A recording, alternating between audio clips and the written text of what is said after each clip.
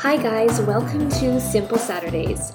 Simple Saturdays is a bi-weekly email newsletter that I send out to my simpleonpurpose.ca readers, and it has tips and insight, encouragement about ways that you can declutter, simplify your life, and just live it purposefully.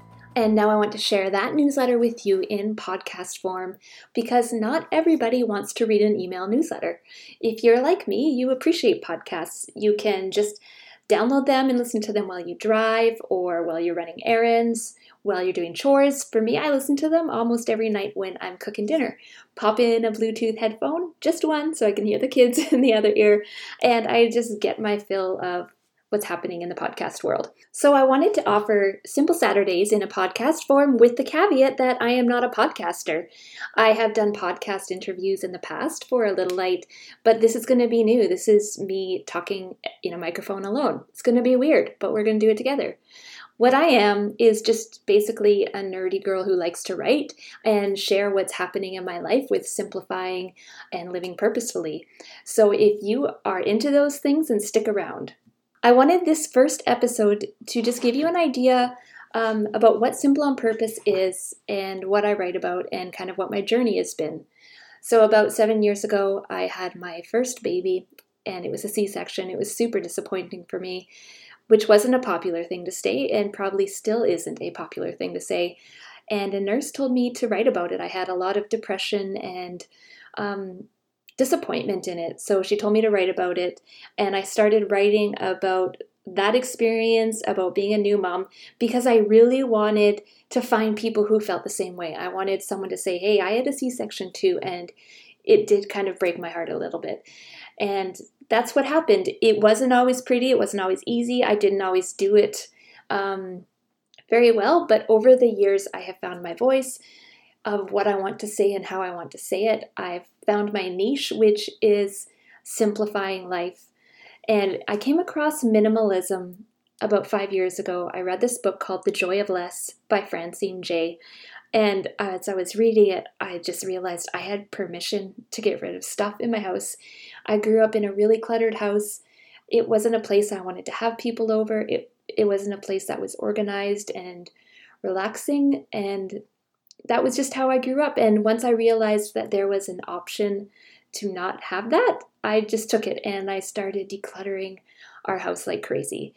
And we got rid of truckloads and truckloads. We furnished my niece's apartment really and just took so much stuff out of this house. It was slow. There was ugly crying in the basement surrounded by college paraphernalia.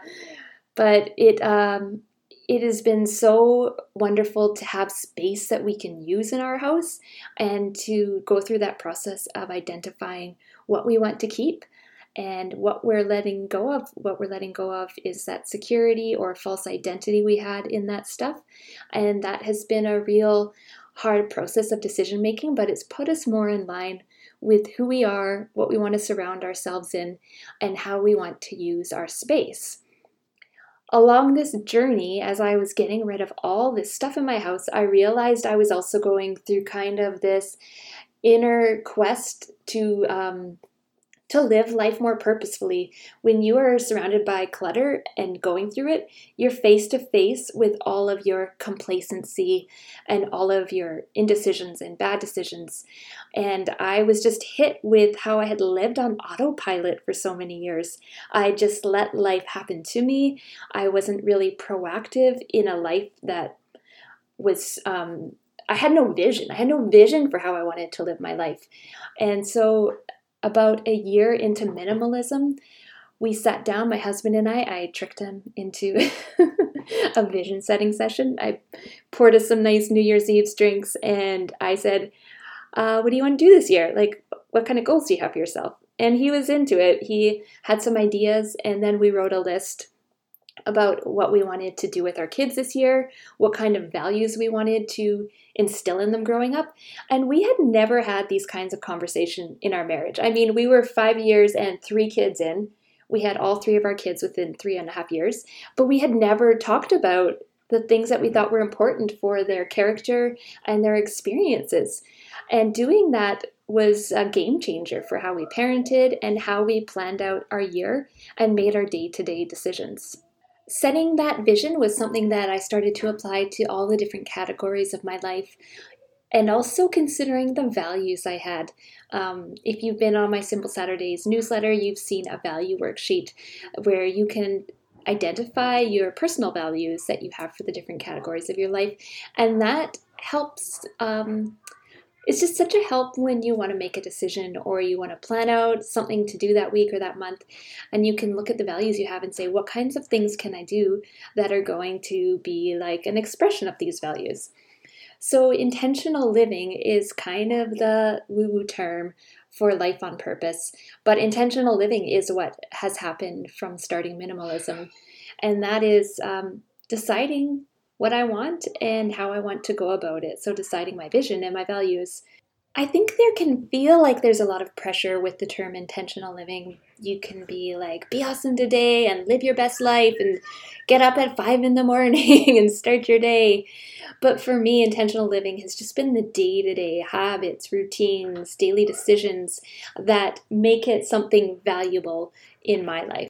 And so that's what I like to share with you guys. It's, what are you making for dinner? How are you cleaning out your closet? What are you decluttering today? How are you talking to your kids this morning? Or what kind of cool things could you do with your kids? And these are the things that have changed my life as a mom, as a person, as a wife. And so I want to just spread this love around and spread encouragement around. And that's what Simple Saturday and Simple on Purpose are here to do. If Simple Saturdays are a place for you to stick around, then make sure to subscribe to the podcast, leave a rating if possible, and sign up for the email if you don't already get it. So go to simpleonpurpose.ca and subscribe to Simple Saturdays. I don't really have a great slogan to end these podcasts on, but I do have this music, which might be one of the main reasons I wanted to start a podcast. Just like sometimes you want to have another baby just to use that baby name. So it's like racy, it's groovy. I like it. Talk to you on Saturday. Saturday is going to be the day that we do the stuff. The Simple Saturday. Yep.